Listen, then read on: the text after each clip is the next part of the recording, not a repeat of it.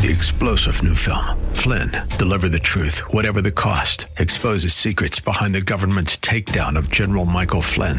Flynn knew what the intel world had been up to. He ordered the first audit of the use of contractors. This set off alarm bells. He told the truth. He was the most dangerous person for Donald Trump to hire. They had to get rid of Flynn.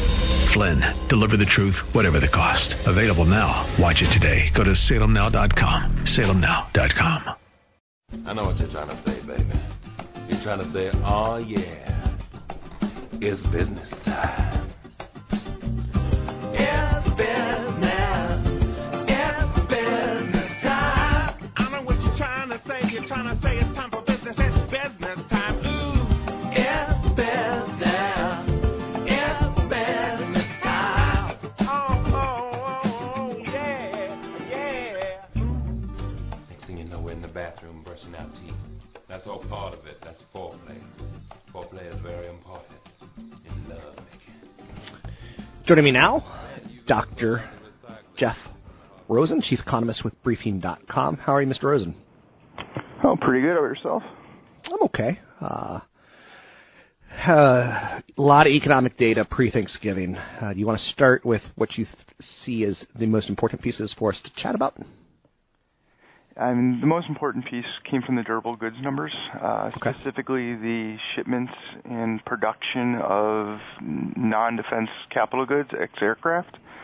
Over the last several, it's actually been about a year or so now, we've seen a decent gain in orders of equipment, but it hasn't shown up anywhere in terms of production. And in October, we had more of the same. Even though orders declined rather significantly this month, I think it was a 1.3% decline. Shipments also declined 0.4%, and the number of unfilled orders increased, I want to say 0.3%, 0.4% in that neighborhood. So what we're finding is that, there's this stockpile of equipment orders that manufacturers are not producing, and it doesn't make sense. You would say, okay, maybe they don't have the capacity to produce. So they don't have excess capacity, which is requiring an increase in unfilled orders. But if you look at the industrial production report, capacity utilization rates are still, below pre-recession levels. They're not tight by any means necessary, meaning that, manufacturers, for all intents and purposes, can produce. They're just choosing not to. And that's worrisome because that means that manufacturers either believe that the unfilled orders are going to be canceled at some point in the future, and they don't want to get stuck with unwanted inventory if they manage to produce it. And overall, that's bad for the economy. Speaking of the economy, the U.S. seems to be doing kind of Goldilocksian. We're not too hot to create inflation. We're not too cold. We're moving in the right direction with jobs. How would you describe the U.S. economy? Oh, just about that. We're in a new normal-ish phase. We're growing overall at 2.5%. We're going to see some quarters above and some quarters below, which is what we've seen this year, which is what we saw last year. There's really no animal spirits per se to drive economic growth higher. We still see consumers are tentative. We have consumer sentiment rates that are, at levels that we saw prior to the recession. Meanwhile, we still see upticks in savings, and debt ratios have come down, so the consumers don't need to save. They kind of understand that with their sentiment, but they continue to do so, which lowers potential growth. There's just this moving ahead, but nothing that we would want to see in terms of an acceleration or prolonged 3% growth trends. The cold weather in the United States, and we're seeing it in California as snowstorms, delayed travel. Are we in for a scenario that could play out like last year's, where it's so cold that the first quarter GDP numbers get hit because people can't go out and buy cars? Or is it too early in the season to be predicting this? It's too early in the season from, essentially 1 week of weather patterns. Okay. But, if you believe the Farmer's Almanac, this year is supposed to be colder, especially in the Midwest, than last year.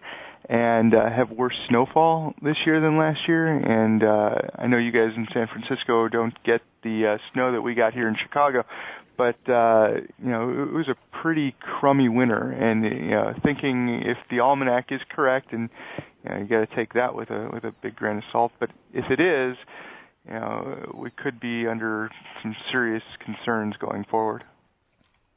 Anything else that you're working on right now, Dr. Jeff, that we should be noting? Anything that you're highlighting? I think this week is, a typical holiday week. I think people are focusing on Black Friday. I think that's something that you probably shouldn't focus on. One day's worth of sales doesn't necessarily give any indication on how trends are going to be. Even if, sales are spectacular, I don't know what that's going to prove. When we know overall, consumption growth follows income growth. So if you want to know where consumption is going to be going in 2015, it's not how Black Friday does. It's how the income data does. It's how the employment data does. And there was a little bit of a disappointment in the personal consumption data from today. We had income that came in weaker than expected. And specifically, if you look at wages came in much weaker than the employment data suggested. So, if those numbers are true, we may be looking at a downward revision to the employment numbers next week for October. So, keeping all that in mind, just don't get caught in the hype of Friday's sales period. Look forward, beyond that. It's interesting. Amazon.com, their stock generally does really well up until Black Friday, and then it underperforms the S&P 500 for the next month. So don't get caught up in the hype. Bleeds into my world as well. Any big plans for you on Thanksgiving? We're hosting Thanksgiving for the first time in my life, so I actually have to cook a turkey, which I haven't done since college, and that's going to be a very interesting ordeal at my house. Good luck with that. So thanks for joining me all year. Very thankful for your insights and your key economic indicators that you always kind of teach us a little bit about. Knowing that the durable goods was the important number today helps me out, and I'll pass on that information as best I can. Thanks, Dr. Jeff. It's Dr. Jeff Rosen. He is the chief economist with Briefing.com. Real smart guy. I think he does a really, really nice job. One area that I don't talk enough about, and I should you use a debit card or should you use a credit card on Black Friday? And I think even more important than just Black Friday, I just think generally speaking, you're going to want to use a credit card.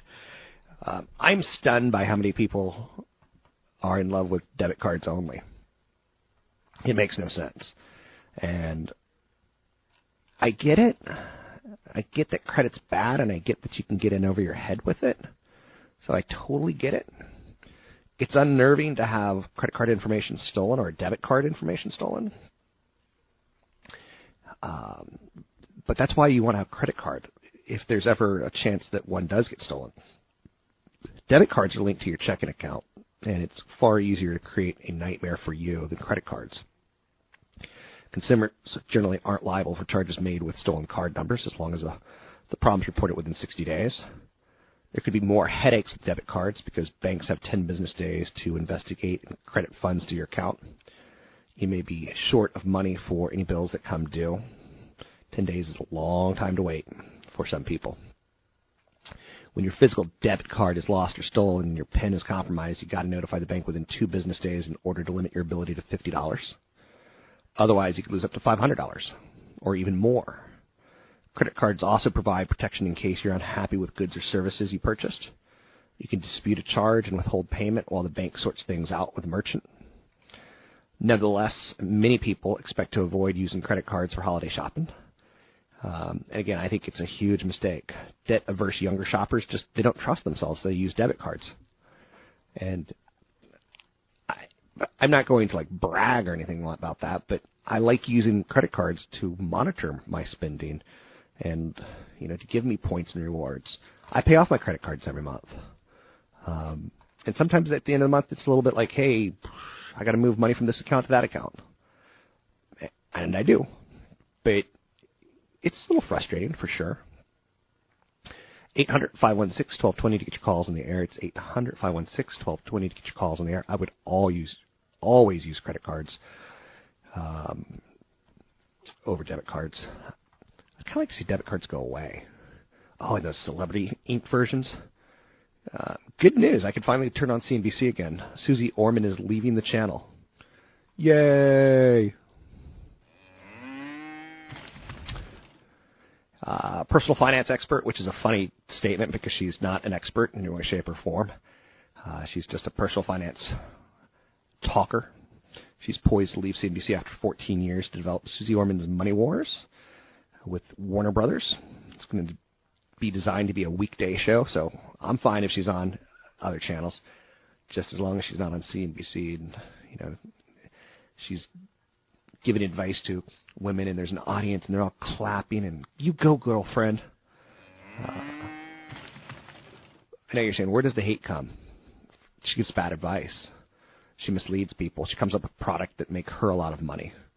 She says things like stocks always go higher. She was out there giving bullish advice in 2000 way too aggressively on stocks, and then she reveals she's only got 1% of her money invested in stocks. She kind of misleads people. You know, she comes up with a debit card that's going to be great for you, but then there's fees and commissions tied towards everything you do with it, and that's not helpful. I hate the way she wears pants, but no. You're saying the way she wears pants. No. She actually wears pants as shirts. I don't understand her fashion sense at all. I don't understand her year permatan. It's disconcerting. I've been in studio with her where she's just a mean person to others around her. Not necessarily her, but her handler. She pushes a debt repair kit for $60+ that you can get for free by Googling, how do I repair my debt? I just don't like her. I'm Rob Black.